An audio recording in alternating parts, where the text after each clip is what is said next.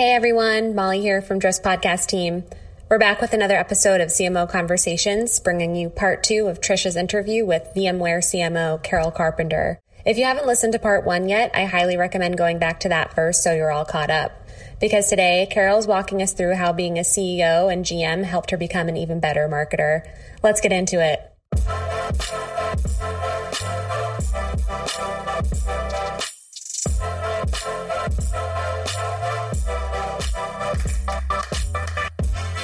What do you think of being the CEO, being the GM? How has that helped you be more of a marketer? Do you take the same approach of the team and put that into sort of your direct reports in marketing, or is it totally different when you just look at the CEO role? Well, there are 2 things I'd say that are different and maybe one thing that's definitely the same. So when I became CEO, my kitchen cabinet, one of the pieces of advice they gave me is they said, you should always start with no, because everybody's going to be asking you for stuff, whether it's budget, resources, always start with no. And then, force them to explain and justify. So that was really interesting for me. And I'll tell you how that changed. And then the other part is the CEO, you are especially in a company like Elastic Box, which was 50 people at its height, you are the culture. People look to you to set the culture, and that is an incredible weight and an incredible opportunity. It's a real honor to be able to do that. So whatever you say has 10 times more the weight than any other senior exec role I've had. Yep. And, if I say, oh, why is the garbage can there? The next thing you know, everybody's scurrying around to move the garbage can. It's the whole people want to please you is just ridiculously over the top. Yeah. Now, these things happen even, as well in the CMO role. What's interesting is then, so I sold Elastic Box to CenturyLink, and then I went to Google Cloud. And Google is a yes and culture. Oh, wow. Yes. And so about 3 months in, they have these exec coaches who come and, check in and make sure you're onboarding well, all of that. And he said to me, he goes, yeah, I've gotten really good feedback. The only thing I want to coach you on is you say no a lot. So, what works when you are the chief does not work when you are one of many. It was a good reminder of that, and then the weight of, what one says, it still matters, obviously, when you're an executive at a company. It's not quite the extreme of, when you're the CEO and everyone's trying to please you. But you still, I think I've learned 2 important things myself, which is 1, you have to ensure that you have naysayers and people with diverse thinking around you. Because when you have positional power, it's hard to get the feedback. And you know what I'm talking about. Yeah. But it's hard to get the direct and honest feedback in the work environment. And so making sure that you're listening, that you're asking questions, that you're asking people to disagree with you, that you actually assign people in a meeting setting to be the naysayer, not just the builder, but the critic. I have to make I have to just make a really conscious effort to do that. And then the second thing is, I knew this before, but I would say my relationship with sales is something I think is usually pretty strong after being a CEO and GM. Yeah, that's a good takeaway, because you saw the importance of revenue, and then you take that to be the CMO. You can't walk away from it. You can't walk away from it. And it really helps to kind of put everything in perspective in terms of there's lots of activities, but where's the impact? Let's cut through some of the chaff to get to the wheat. Yeah. The other thing I think is that I've experienced with other marketers is that people think of the marketing and they don't really think, I call it the operations of the marketing. When you do these marketing activities, then what has to happen for it to turn into revenue? And so you can have the best messaging, but if it doesn't make sense with the way that your team goes to market, it doesn't matter, because it's not going to really reach and resonate. If you have the best product, but you have the wrong comp plan, it's never going to go anywhere either. So I think marketers need to spend a lot of time understanding the comp plan of their sales team, the motivations, the audiences that they really have aptitude to speak with, et cetera. Those are great examples. Actually bring these 2 things together. Those are great examples. And that's why I hope that having been in some of these other executive roles, that I'm a stronger integrated marketer. Like, how are these things connected? Mm-hmm. How does this translate to what we're doing in the customer experience team? How does that translate? How are we getting this feedback back to the product team? Like, how do we drive that connectivity and the priorities? I love that. So do you think that you mentioned that if you had the right opportunity, which is now is not the right time to talk about this because you're 3 months into your new role, but do you think in the future, let's say, because we all have like a long career still ahead of us, that you would entertain the role of a CEO again? Or are you happy now kind of resettling back your career into the CMO role? I am super happy with the challenges we have right now, and I'm really enjoying the CMO role here at VMware. So I think for now, I'm good. I meant it more like, I don't know, 5-10 years from now. If somebody that's what I'm saying. Come run this company, maybe I would. But I really like working at scale. I think that's something I didn't appreciate when I was in my, I want to do all these startup mode type of activities. I think I did not appreciate, but now I really enjoy it. I enjoy the idea that we can touch and impact lots of people, lots of businesses, and it's gratifying. It's really gratifying. I mean, a great example is, I was talking to MD Anderson, their hospital, and during COVID and when they were trying to set up these kind of surge centers, and the fact that VMware could help them do that, or, Feeding America, and, a lot of people going hungry, and they run everything on our digital foundation. And the fact that like we could help them, like that kind of scale and impact feels pretty good, and that we could help all these businesses. Yeah, that's pretty, it's impressive and also fulfilling, and especially when you can connect to like that outcome, right? Oh, yeah, absolutely. Yeah. And then, we also help banks run better and, all that. So it's really, I think it's really fun. And the key is, and I'm still tweaking a few things, is like, how do you run fast at scale? Yeah, I mean, right? That's the biggest challenge, especially at scale, right? I mean, and the transformation. How do you transform, run, and not break things at scale? Yeah, well, I think I am going to break a few. You have to break a few things. This is what I've realized is like, change is hard. And so, you've got to break a few things. And it comes back to, helping people understand the why. Why are we doing this? Why, so that it doesn't just seem like, we're making changes to make changes. Well, this has been a great chat. And it's so interesting with your career. I've considered myself kind of putting myself out there and saying, I want to be a CEO. I'm still not sure after talking to you if that's something I want to do, but I'm curious with your career in different roles. If you have one lesson that you've learned along the way that you would want to share with our audience of marketers. My first boss at Apple was a woman named Barbara Cardillo, and phenomenal. She was the vice president of product marketing and product management. And she had a really simple rule. She says, show up on time.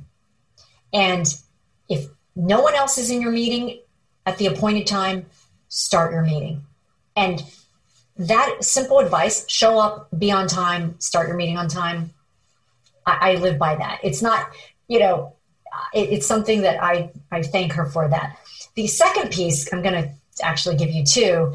I stole from Meg Whitman. So I was probably like 3 months into my job as CEO of Elasticbox. She was 2 years into her HP transformation. And I don't know if you remember, like she did a lot to transform HP.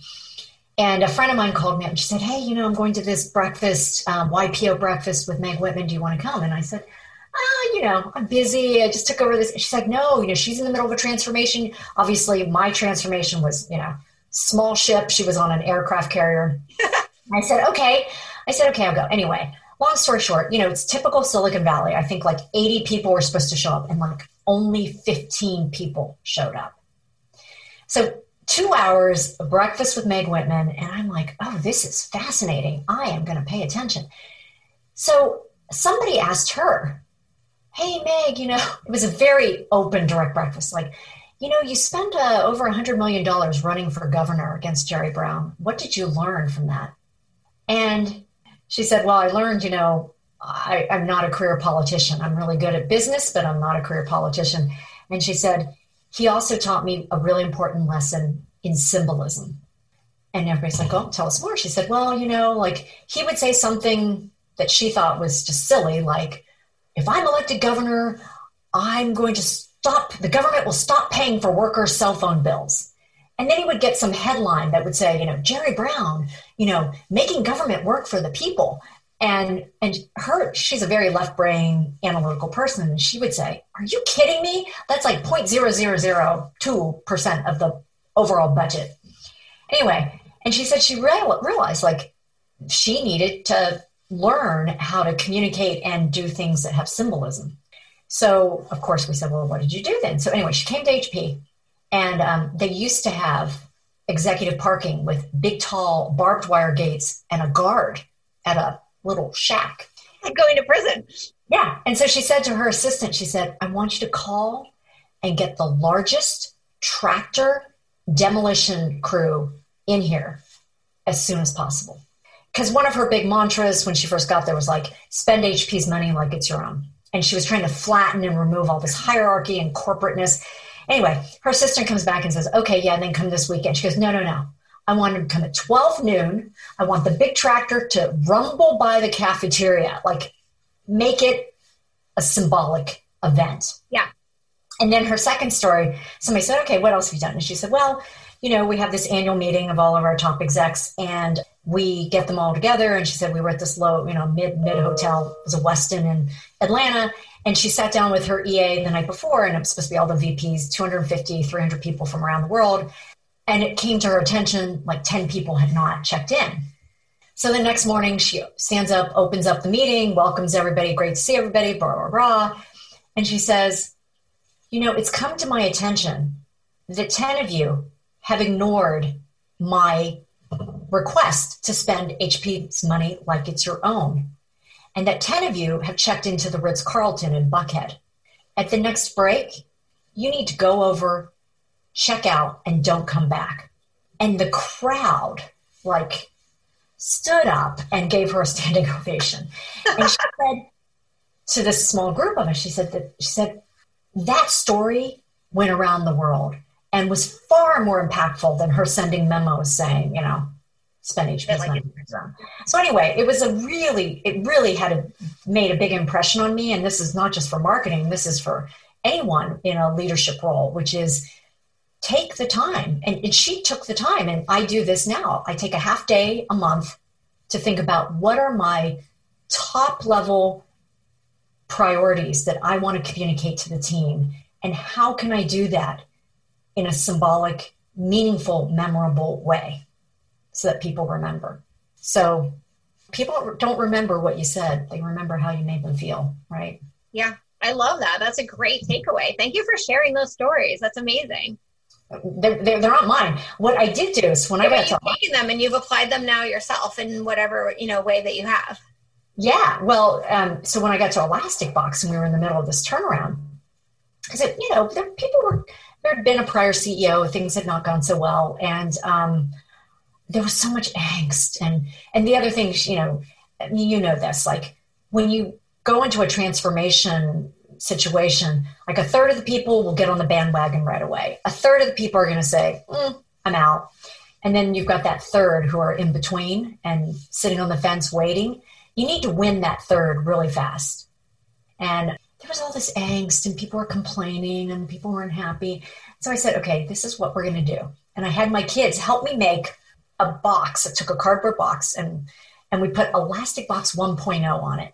And I gave everybody Post-it notes. And I said, okay, I want you to write down all the problems, all the issues from the past few years, all the pain. Put it on all these Post-it notes. We're going to throw them in this box. We're going to go out to the fire escape, and we're going to burn the box in effigy. And then we are going to start Elastic Box 2.0.